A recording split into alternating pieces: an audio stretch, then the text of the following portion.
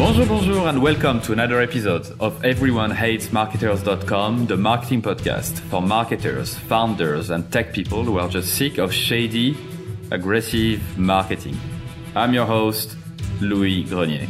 In today's episode, you will learn how findings from psychology can be applied to advertising and how you can become a better marketer thanks to those findings. My guest today is the author of the really good book, The Choice Factory, 25 Behavioral Biases That Influence What We Buy.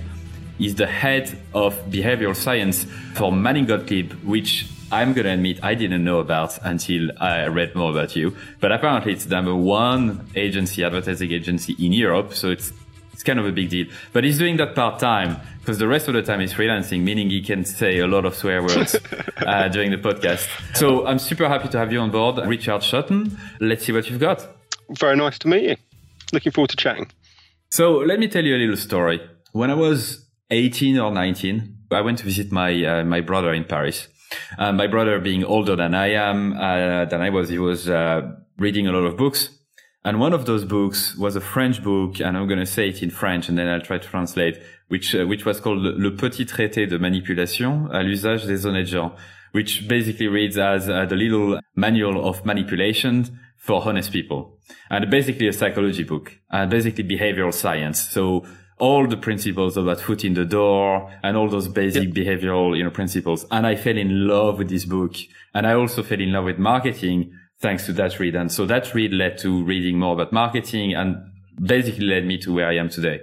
So I'm quite happy to have a guest who knows all about behavioral science, because this is really something I love talking about. And there's a good reason for that, but I'm not going to say that now. Instead, I want you to say it. So why is it so important for marketers and people who are interested in marketing to understand how people think and how they behave? Okay. So I think there's three big reasons. The first is relevance. Everything we are trying to do on a day-to-day basis as marketers is persuade people. So we're trying to persuade them to buy our product more often, pay a premium, switch from a competitive brand. So frankly, what could be more relevant than the science, the study of why people make decisions? So I think the first big reason is relevance. The second big reason is range or variety. There's a really worrying trend in marketing at the moment that people are increasingly trying to find a single way of answering briefs. Now, because the problems that your listeners will face, or different brand marketers face or owners face, because those problems are so varied, it's frankly ridiculous to try and have one solution. What you end up doing is force-fitting the problem you have at hand to the tool that you believe in, and you end up with the wrong approach. Can you give me an example on that before you go to the third point? Well, I would say something like brand purpose. Brand purpose, this idea that has been first suggested in Stengels Grow, that companies should have a higher order, a purpose beyond the profit. That would be one of those theories, that it may be right in certain circumstances, but it's not right all the time. And if you approach every brief with that as your key theory, I think you end up going wrong. Can you give me an example of like a company that went wrong with this purpose, or an example of, maybe not a real example, a fictional example of where you probably shouldn't use a purpose-driven marketing campaign, for example?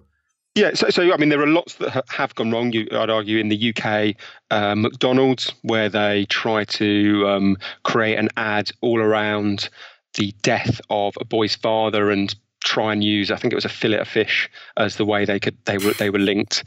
There's obviously the very famous Pepsi example.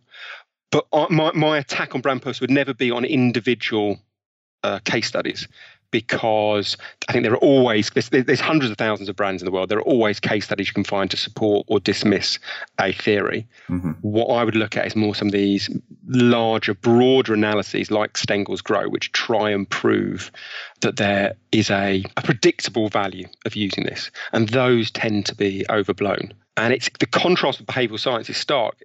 Behavioral science isn't really one big grand theory. It's a collection of lots of biases, and on occasion, seemingly contradictory, messy biases. But the brilliance is that whatever brief you have, there will be a useful bias. But it does put the onus on the marketer. It's not a simple tool which you can just apply randomly. You have to use your nous. You have to use your intelligence to pick the right bias for the particular problem you face. And then the third element of why it's good important. Point. I'd forgotten about the third. The third is robustness. So again, another danger in marketing. We've all been in these meetings where people defer to the most eloquent person in the room, or more normally the most highly paid person in the room. That is not a good basis for making multi-million-pound decisions. Someone's gut feeling. What is far better is behavioural science, which is based on the peer-reviewed evidence of some of the leading scientists around the world, people like Kahneman and Thaler acting today, B.F. Skinner and Aronson in the past. And best of all, it's not a case of, we just have to defer to these famous academics. All their research is in the public domain. We can take that research, we can rerun it and make sure it works for our particular brand in our particular market. So I'm going to ask a very leading question. And I'm sure as a behavioral scientist, you'll appreciate it. Yeah. So do you think behavioral science would make marketers better, or at least practice like what I would call like the good marketing, so not the aggressive, shady type? Yes, absolutely. 2 reasons. Firstly, you've got that science behind it, that robustness. But secondly, and I think the strength of that is not that it will, I've talked about there's this range that is relevant to all the different problems you face. It's not that taking a bias or psychological quirk from behavioral science will solve all your problems, but it will often give you a different angle to solving a problem. It gives you a different place to start. And I think the second part is often those approaches can be really counterintuitive. They can allow you the luxury of considering things that I think just logic or rational thought alone might cause you to reject. So you and I had a brief email chat before going on to this interview, and I've asked you to basically pick out of the 25 behavioral facts from your book to pick your 3 favorites, and drill down. So I'm very happy because the first one, I never heard of it, and I feel ashamed, but I feel super interested as well. So I'm literally a beginner for this one, but I have a few examples right away that I read. But anyway, what we're going to do together for this episode, we're going to run through those 3 habits, those 3 behavioral facts, biases. And we're going to try to not only look at the theory, but also the practice. How can you actually use this bias at your advantage and as a good marketer, and how can you be aware of it in the future? So without further ado, what is the first of the 3 you like to talk about first? Okay, well, one I think that you mentioned is less well known is the pratfall effect, which is a fascinating one. So the pratfall effect was an idea that was first discussed by Elliot Aronson, so professor of psychology at Harvard in the 60s. And it's the idea that if you admit a weakness or you exhibit a flaw, you become more appealing. So it's quite a counterintuitive one. And what Aronson did in 1966 with his colleague, I think it was Floyd and Williman, his colleagues, he recruited someone to take part in a quiz. He gave that contestant the answers to the quiz. So the guy does amazingly well, gets 92% of the questions right and wins the quiz by miles. But then as the contestant is finishing, he makes what Americans will call a pratfall, a small blunder. He stands up and he spills a cup of coffee down himself. So Aronson takes that recording and he plays it to participants in his experiment in one of 2 ways. Either they hear the entire episode or they just hear the great quiz performance. And then Aronson asks everyone, how appealing do you find this guy? And people find the contestant, when they've heard the mistake, significantly more appealing. So as I said, Aronson calls it the pratfall effect and argues that people and products who exhibit a flaw become more appealing. So this is fascinating, so many levels. I don't even know where to start at this stage. Yeah. So there's a few things. First, I work for a company called Hotjar, and one of the core things that we are very proud of is the transparency. And so what we would do from time to time is publish a blog post with all the mistakes we've made in the last 12 months about a certain topic and what we learned from them. Or our CEO will go speak at conferences and meet mistakes and being very transparent about it, right? And that alone brought us a lot of brand equity. People really appreciated the fact that we share stuff that people wouldn't share. And that I feel very strongly that falls really into this effect, right? Absolutely. And if just a small aside, kind of relevant tangent, if you like that approach, I would recommend there's a paper by Paul Feldwick about Barclaycard. It's a hugely successful ad campaign in the 1980s. And what he says is, look, I hate all these award entries. They're a post-rationalized version of the truth. Here's what actually happened. And he mentions all the luck and the mistakes and the serendipity. And the other blog that regularly does that is a wonderful one called Stuff from the Loft by Dave Dye. So I think in marketing, they're the two ones that I think exhibit that brilliantly. And I think they work really well for a couple of reasons. I think if you if you admit a flaw, so let's say as a brand, it's a VW. They went out and said ugly is skin deep. So they admit they're ugly. Listerine, the taste you hate twice a day, they admitted they tasted awful. Guinness, good things come to those who wait, they admitted they were slow. Once you've admitted a flaw, it's a tangible demonstration of your honesty, and all your other claims become that much more believable. Now, considering one of the biggest issues we face as brands is that people, probably quite rightly, don't trust brands, that alone gets you, I think, a hell of a lot of benefits. So how can you, let's say, someone listening right now wondering, how can I apply that to my daily job? They might not manage brands that are massive. Some of them do, but some of them don't. So what can they start right now today to, use this effect to their advantage and potentially bring more people to them? So you don't have to be a massive brand. One of the very well-studied areas by Northwestern University was about applying this tactic on your reviews. So Northwestern University did so in 2015. They scraped 111,000 product reviews, and they graphed them up showing the likely, so the number of the review, the kind of rating the review from 1 to 5, 5 being brilliant, 1 being awful, and then the likelihood to purchase. And what they found was that for every one of the 22 categories they looked at, as the product review gets better, likelihood to purchase increases until it hits a tipping point. So somewhere between 4.2 and 4.4 out of 5. And then after that point, if the review gets any better, then likelihood to purchase declines. So they argued perfection was not trusted. It was seen as too good to be true. So consumers didn't trust perfection. So if you are running a brand, whatever size, if you have negative reviews, don't be ashamed of them. Don't be one of these websites that just put up the perfect reviews.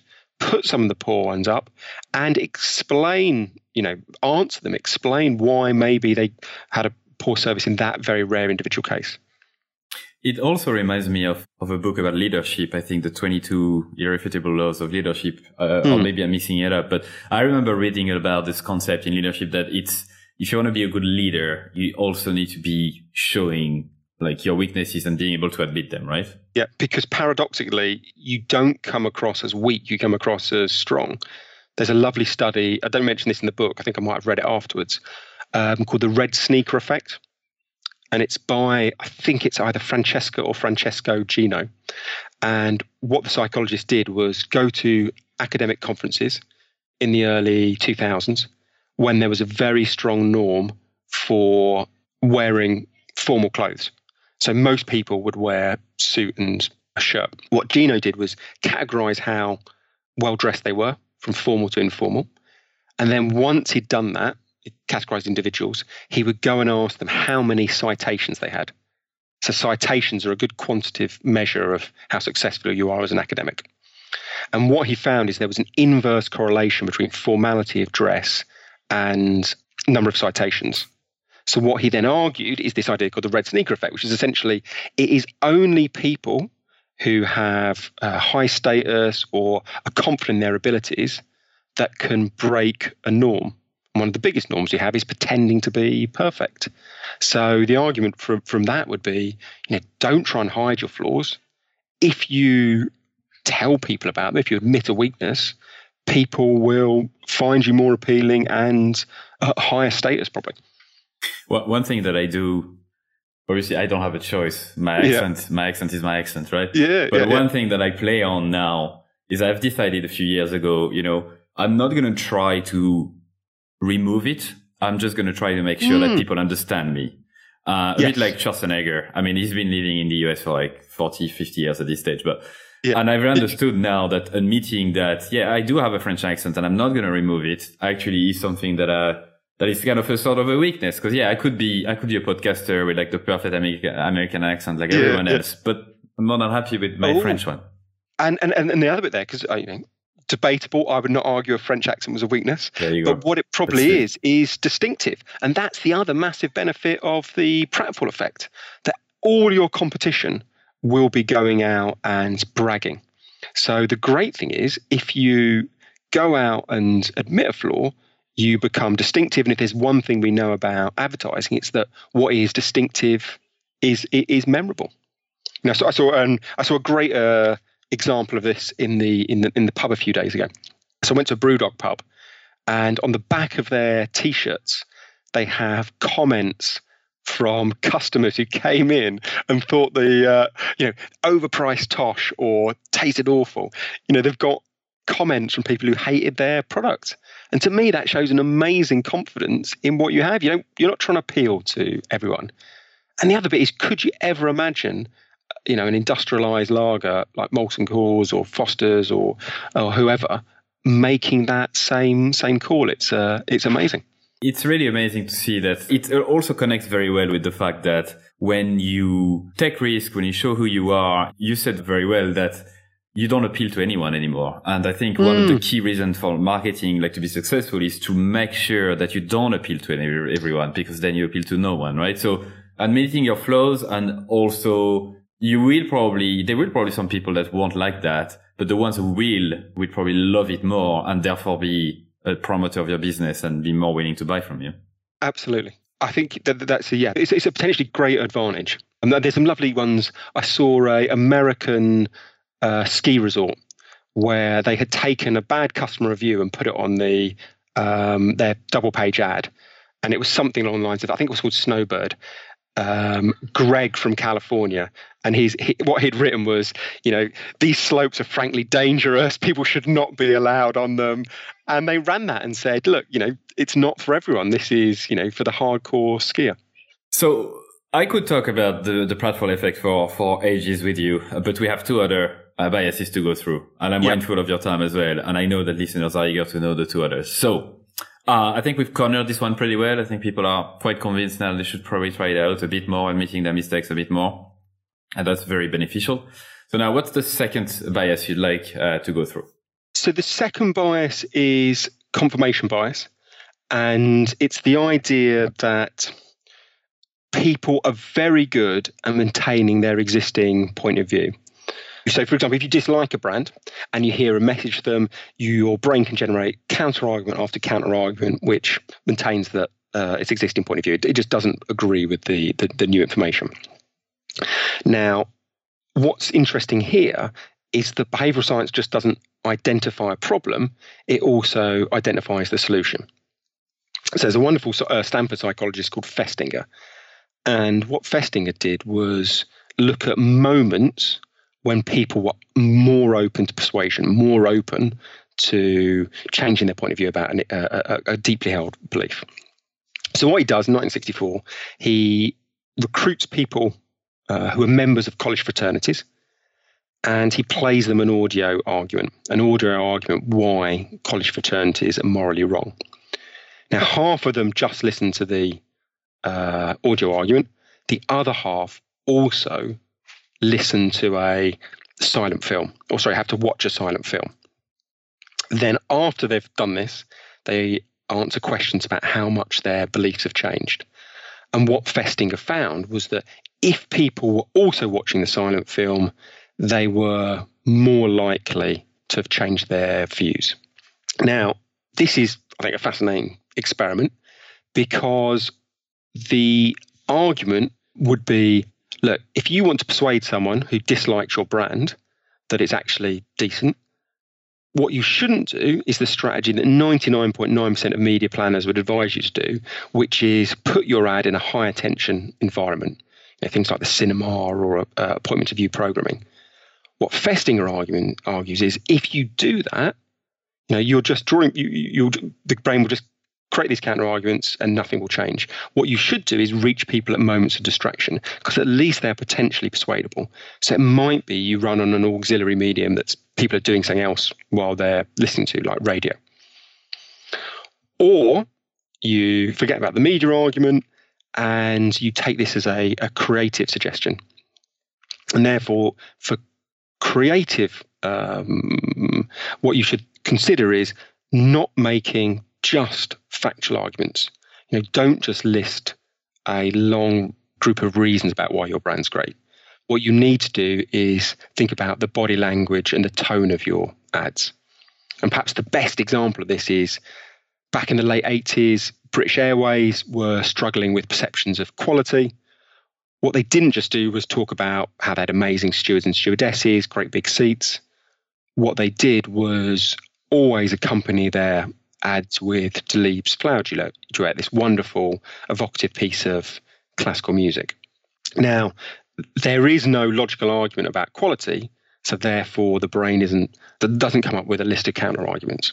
So I think that's an interesting one. It brings me straight away. I wanted to talk about that because as soon as you mentioned this, I thought of Facebook and their recent shit show of an event. Like it's insane to me that these multi-billion-dollar companies have failed so badly at communicating about their flaws and failed so badly as understanding the exact principle you just mentioned. So I'm talking about the privacy issues, the fact that they had so many security breaches, and the way they communicated about it was not in moment of distraction whatsoever. I feel they've just blasted their message of saying, yeah, we're sorry, we fucked up, but we didn't really fuck up, to everywhere they could, right? Yeah. How would you have approached this strategy? Maybe I'm wrong. Maybe they did it well. I mean, there are two things there. There is the first point, which I think is fascinating about the first scandal with Facebook was around the Russian advertising the American elections.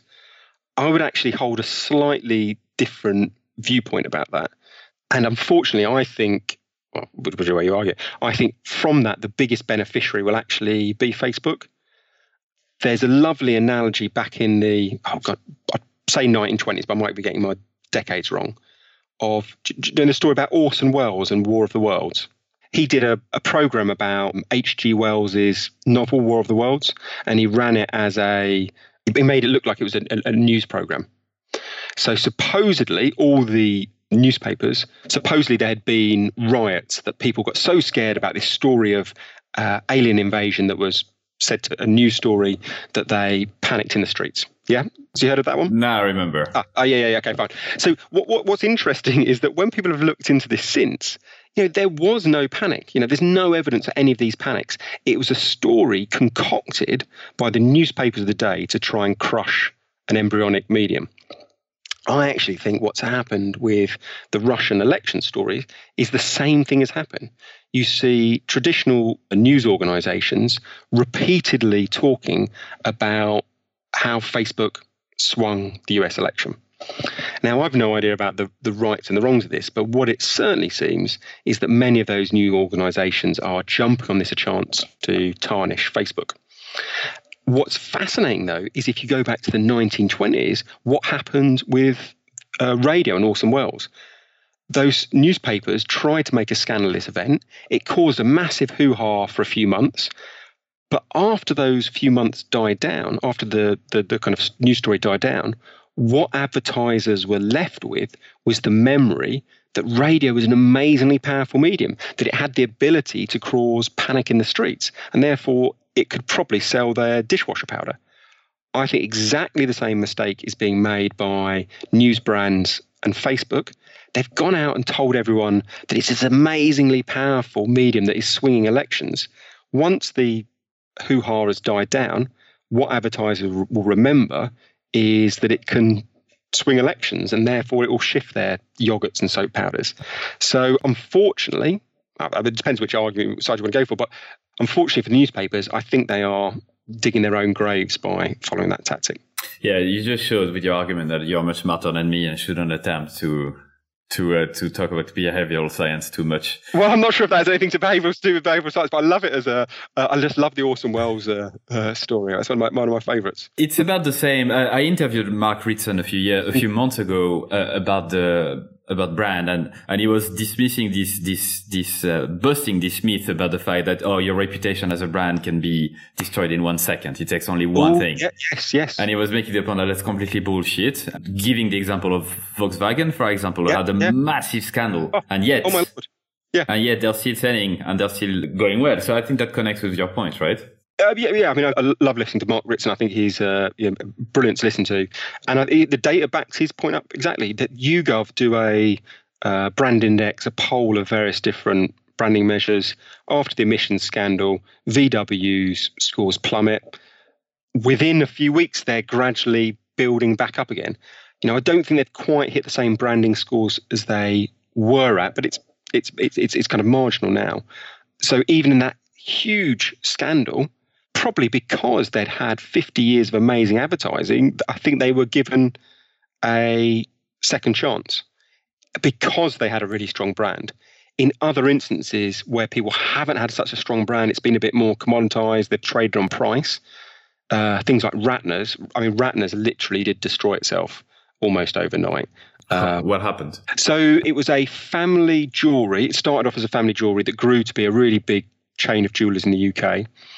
And Gerald Ratner, I think his name was, who was the founder, owner, at a fancy bigwig's dinner, said, his products were crap, basically. So it was, cheap crap. They had a massive margin on. And one of the journalists at the back couldn't believe that this guy was saying it. So next day, printed this in full, and he destroyed his, family brand very, very quickly. But I still don't think that necessarily contradicts Mark Ritson's point. It was that I don't think Ratner's hadn't had that great investment in advertising, in building any sort of brand warmth. So therefore, when that problem came along, they saw horrendous difficulties from it. Interestingly, people sometimes say, look, isn't that a contradiction to what you just said about the pratfall effect? But with all these biases, there's lots of nuances. And there's a couple which are relevant there, which is the pratfall effect. Some of Aronson's work showed that it only works if you've already got a degree of competency. If you admit a flaw and you're already seen as a bit shoddy, it makes it worse. And then secondly, don't just pick a weakness randomly. The quality of your product is your core competence. The best brands don't admit a weakness around their core competence. They admit something not only that isn't core, but also has a positive mirror image. So think of Guinness. They don't say their beer tastes awful. Mm-hmm. They say it's slow. And actually, what people know through bitter experience is if it takes time to make, it's probably higher quality. So it's a weakness that has a mirror strength. And I would say the third point is actually, if you have to admit a mistake after someone else proved that it was a mistake, then that doesn't work, right? You can't, as Facebook or Volkswagen, you can't say after the fact, well, yeah, we fucked up. But it's much better if you say that you fucked up from the start, right? Yeah, absolutely.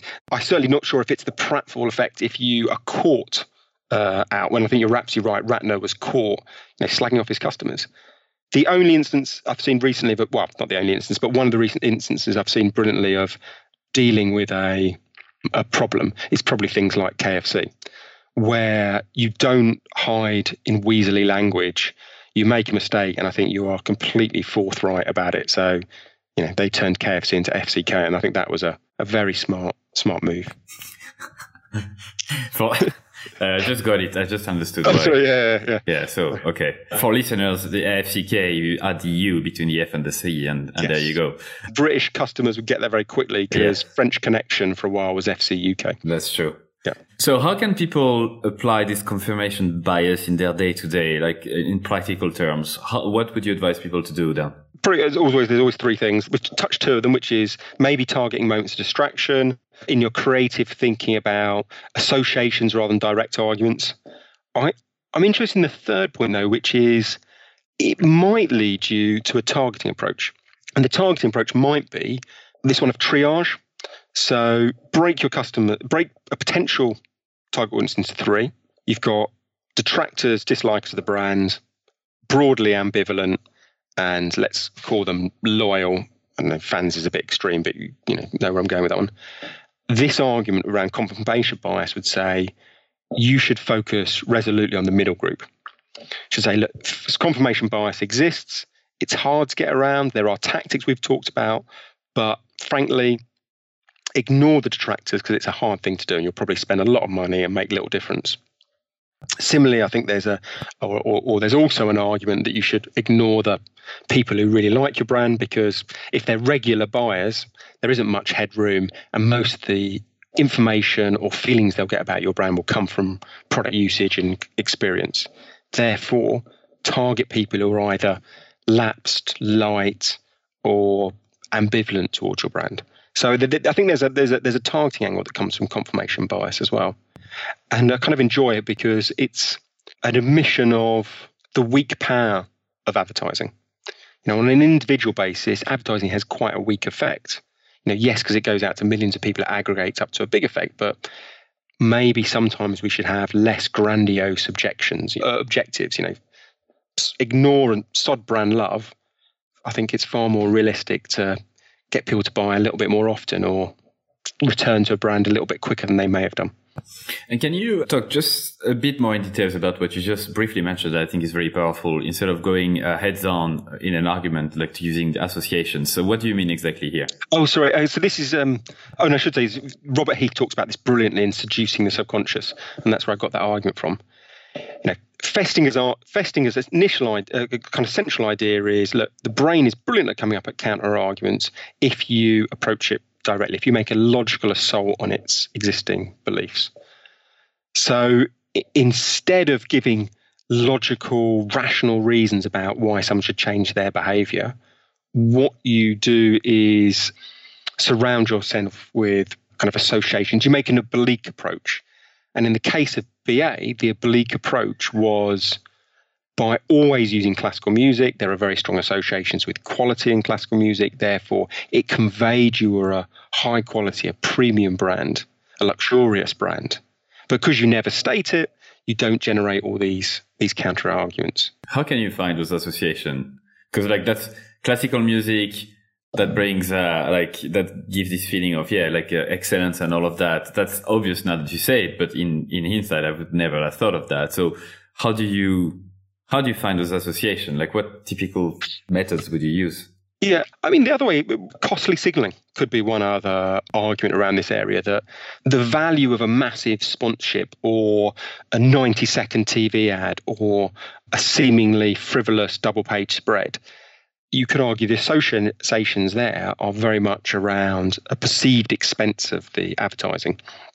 And there's a number of academics, economists, people like John Kay and Evan Davis, I think, who have argued that advertising works because of its perceived expense. You know, people think, well, only a brand, when they see an expensive ad or advertising in general, they think only a brand who had confidence in their products would bother to advertise for the long term, because they won't recoup the benefit quickly. It will take a long time. And that is particularly extreme with high expense advertising. So one way to convey quality, genuine belief in your brand, is to invest in those approaches that are perceived to be extravagant. In the long term as well, right? Like Yeah. It's a screening mechanism. Only someone with genuine, strong faith in the long-term robustness of their brand, that people are going to come back again and again and again, would advertise in that way. And because it acts as a screening mechanism, the only type of brands that do those things exhibit those characteristics. Right. Let's go through the last biases of the day, because I'm mindful that I'd like to go into it in detail as well. So what is the third one? So the third one is habit, or kind of more specifically, what are the moments when people's habits become destabilized, and therefore as an advertiser you can persuade them? Because there's an argument that there's a huge amount of complexity in life. One of the ways that consumers get around that is just to buy the last thing they bought. That's one tactic. Now that's a problem for lots of brands, because how do you persuade someone to buy your products or encourage them to buy your products? Persuade is a bit too strong maybe, when they're not even considering it. Now, one of the tactics that I've investigated with a colleague called Laura Weston is how people's habits become destabilized just after they undergo a life event. So what I mean by that life event is getting married, divorced, retired, moving house. And the research we did was we got 2,370 people and we asked them 2 questions. First one was, which of these life events have you undergone in the last 6 months, 12 months? Tick the ones that apply. And then the second question was, we asked some filler questions in between to throw people off the scent. And then the final question was, in which of these categories have you tried a new brand? Tick the ones that apply. And we did it a few different ways. We also asked kind of favorite brand and where have you tried a new brand or got a new favorite brand. And what we found was that on pretty much every life event and every product we looked at, people were between 2 and 3 times more likely to try a new brand in that short window after they had undergone a life event. One thing I'm thinking about straight away, sorry to cut you there, is the when I go on holidays or when I go away to France, I know that I'm very susceptible to change because I know when I come back, my habits are distorted and I have more tendency to buy new stuff. Yeah, do you know what? That is a brilliant one. I've never researched that. But, the great thing about doing life events is we've got this proof that people's habits are destabilized, they become more open stuff. But some of those life events are pretty rare. It's practical to target them. Lots of digital data providers have that data. Facebook track what your relationship status. But the interesting thing I think about holiday is that it's a far more regular thing. So that'd be a fascinating one to research. There you go. Let's do it together. Yeah, well, that'll be in the second book. Yeah. There you go. The 25 other biases you should know about. Oh yeah, the 25 biases that didn't make it in the first book. Will be the subtitle. Yeah. And admitting that you fucked up, you should have added those 25 in the first book. Yeah. Apart from those examples you show, what are some practical ways one can use this? So you mentioned something briefly in Facebook. You can know whether someone has become single and stuff. It's nice from an advertiser point of view, from a person point of view. I feel it's a bit shady. I mean, I'm not a big fan of this type of targeting. I think it's very, a bit the gray hat. So let's try to find an example that is less gray hat, right? A bit more white hat, a bit more good marketing style. So how else could you take advantage of this? I think there's probably 3 applications of this. The central idea is changing people's behavior is very hard. So you want to pinpoint these moments of flux. Now, could be these life events. The second one could be doing it before habits harden. There's some lovely experiments by a guy called, I think it's David Olds, and he analysed some governmental communications. And what he investigated was something called the nurse-family partnership, where they identified families who were perceived to be at risk, or the children perceived to be at risk, and they spent a lot of money trying to make an intervention. So they would get nurses to go around very regularly, and it was one of the famous kind of public health campaigns that had a huge return, positive return. But when they analysed the data, they found that it was people. All the effect was people having their first child. There was a massive effect amongst people who had their first child. When they were having their second or third child, it had no impact at all. So people were, again, they felt they knew what to do and therefore were impervious to messages. So the second bit there would be about putting a disproportionate influence on people when they are entering your category, when they have limited experience of, I don't know, buying holidays, getting bank accounts. That is the moment, or eating healthily, when you're starting to make kind of food decisions for cooking for your first time for yourself. Another one I'm thinking about. Sorry to cut you again, but the other one that I'm thinking about is the changing job, right? That could be very powerful as well. Oh, sorry. Yeah, if you go back to the life events, I mean, it's not just relationship status. Yeah, changing jobs is a hugely important one. Moving house, starting university. These are all moments where retiring when habits are in flux. So I think you're right. To sound a note of caution. On one hand, these are very tailored moments to get someone actually to the point of action. But with all these things, if you take them too far, there are huge implications. There's a wonderful argument from a guy called Kevin Simler about the dangers of kind of personalized and targeted advertising. what Simler argues, and he uses this lovely analogy of beer, he says the value of a brand is in its kind of shared cultural meaning. So he takes an example, I think he might use Red Stripe. He says, look, Red Stripe has a value because if I go to a party and I want to suggest I'm laid back, I bring Red Stripe. We all know what it means, and it helps in me project my identity. However, if that beer brand gets greedy and tells me that it's laid back, you that it's all about its high quality provenance, someone else that it's a beer that sponsors comedy, if it tries to target different messages to different people, to begin with, that will look amazing. It'll have a great effect. But sooner or later, we will overhear those messages, and therefore we'll know that it stands for nothing, or that it can stand for many different things. So its value as a signal to other people about what we believe in no longer stands. This is very tricky, right? I mean, for marketers are probably it makes me think already in terms of, those personalization software allowing you to change your landing pages based on behavior. And yes, it all makes sense in the short term, but when we think of the long term brand building exercise, that makes complete sense. And actually, we have a lot of back and forth with my CEO of Hotjar when we talk about the brand. And he makes always a good point about, we know who our ideal customers are. Let's build the right product for them, but let's not antagonize the others too much or tailor something different to others, because exactly of this reason. I mean, he's not mentioning all of the data and the fact and science behind it, but in terms of the thinking, I think this is what he has in mind always. Is making sure that you don't dilute your message, your core value proposition. So that's tricky, right? Yeah. I suppose that's that is, I suppose, the art. I think it's got to accept that if you just look at things in the short term, you will optimize to a suboptimal position. You will, as you say, optimize the short term, but then over time, you will be creating problems. So yes, apply some of these moments of personalization, but don't do it to such a degree that you lose kind of what the essence of your brand is, because then you're going to be, that's a serious problem coming over the horizon. So Richard, you've been absolute pleasure. Thanks so much for going through all of those biases with me. I have 3 other questions I always ask at the end of the podcast that I like you to answer. So the first one being, what do you think marketers should learn today? And I think I know the answer. What do you think marketers should learn today that will help them in the next 5, 10, 50 years? I love that question. I am a big advocate for the idea that people don't essentially change.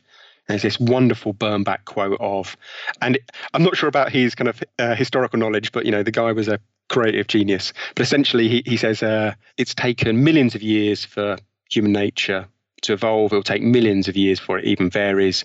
It's fashionable for communicators to talk about the changing man. It's fashionable to talk about the changing man, but we should be concerned as communicators about the unchanging man. So my strong belief is we should be focusing more on the fundamentals of marketing. We should be focusing on how people make decisions. And that's learning from psychology and behavioral science, not on the flavor of the month that seems to take up far too much of people's time and effort. I'm so happy you answered that. Because I've been following your LinkedIn since we got in touch, and you're sharing a lot of facts like this, and I've been sharing a few actually, and people like that. And that this is something that I try to repeat over and over on this podcast, is that, as you said, and I don't want to just repeat what you said, but basically, yes, people don't change. Technology do change, but we don't change. We adapt to certain new circumstances, but the way we think, the way it's ingrained in our DNA is not going to change. So this is why growth hacking, I don't know if you heard that, like growth hacking and those kind of short-term thinking, flavor of the month marketing, I just can't stick it, because it just makes you think that there is something new under the sun every day. It's not the case. Yeah, absolutely. And I wonder maybe it's an ego thing. There's a lovely argument from Anatomy of Humbug by Paul Felwick that I think he says, look, we all want to think that we're at the hardest time for marketers because it makes us feel so important. But frankly, it's always been tough. And the reason I love the focus on psychology is if you learn this stuff, when you retire, on the day you retire, it will be just as relevant. If you learn about some fad that's fleetingly of interest, well, you've got to relearn a whole new load of stuff in 5 years' time. There's great rewards, I think, to learn about psychology and behavioral science. What are the top 3 resources you would recommend our listeners? Could be a book, could be a podcast, could be an event, anything. So in terms of books, I am a big fan of Decoded by Phil Bowden, which is another book about behavioural science, and he's very good at applying making the leaps about how marketers should apply it. I'm a big fan of anything Rory Sutherland does. Whether it's his book, The Wikiman, it's his Spectator columns, it's his TED Talks, because he is frankly a genius. He's a wonderful left field imagination. He'll take the same biases, same psychological insights that we can all read about, but his mind is so fertile, he'll leap off in complete different directions. And then the third one, another book that I've read quite reasonably recently, is Everybody Lies by Seth Stephens-Davidowitz. So he's an ex-Google data scientist, and it's a wonderful argument with some brilliant examples about how if you ask people why they behave the way they do, they will give you misleading answers. And he is a huge advocate for looking at the terms they use when they're searching. He compares Google to a 21st century confessional, that you can see what people think when they think no one's watching.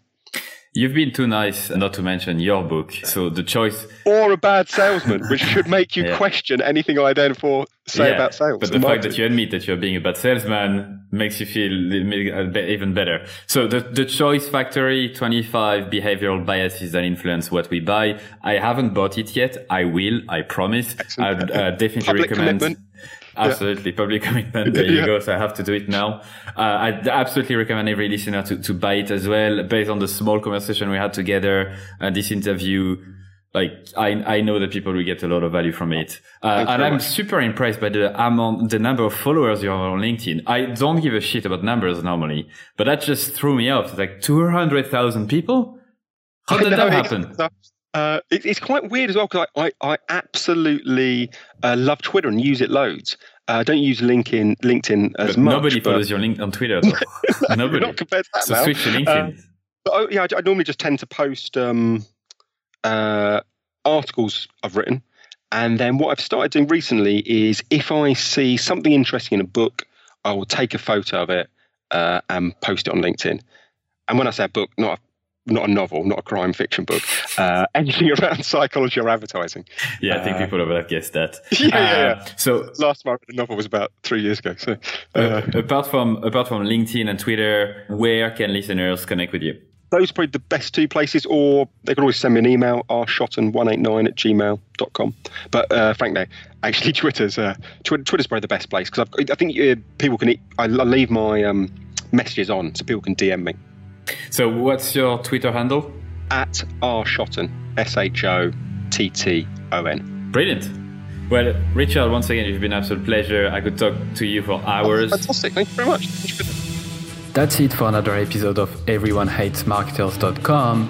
And this is the moment where I tell you to subscribe to our email list. So before you leave and go to another podcast or listen to another episode, I don't treat email list the way people usually treat their email list. I really treat that as a one-to-one conversation. So I'm going to send you very short and personal emails every 2 weeks, I would say.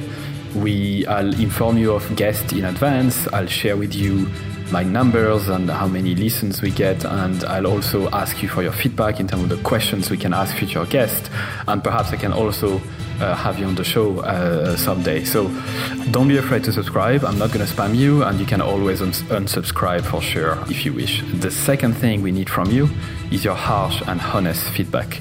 We know that this show is not perfect yet, and we always can improve. So you can send us your email at feedback@everyonehatesmarketers.com. Good or bad, please feel free to send me an email. And the last thing I'd like from you is that if you did like the episode, please share it to your friends, your colleagues, or whoever might like it. And also please review it on iTunes or another service that you might use to listen to your podcast. Because if you leave us a 5-star review, it means that more people will be likely to listen and we can spread the word quicker.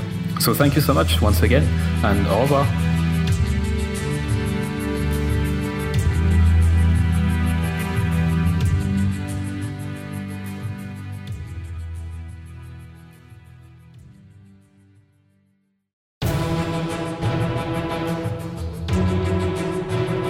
And that's it for another episode of EveryoneHatesMarketers.com. Thank you so much for listening. I'm super grateful. I'd love for you to consider subscribing to my daily newsletter, Monday to Friday, called Stand the Fuck Out Daily. I send very short, hopefully interesting, surprising, shocking, entertaining content to help you stand the fuck out. It's at EveryoneHatesMarketers.com. You can subscribe for free and obviously unsubscribe whenever you want. I'm just going to read a couple of emails that I got recently as a reply.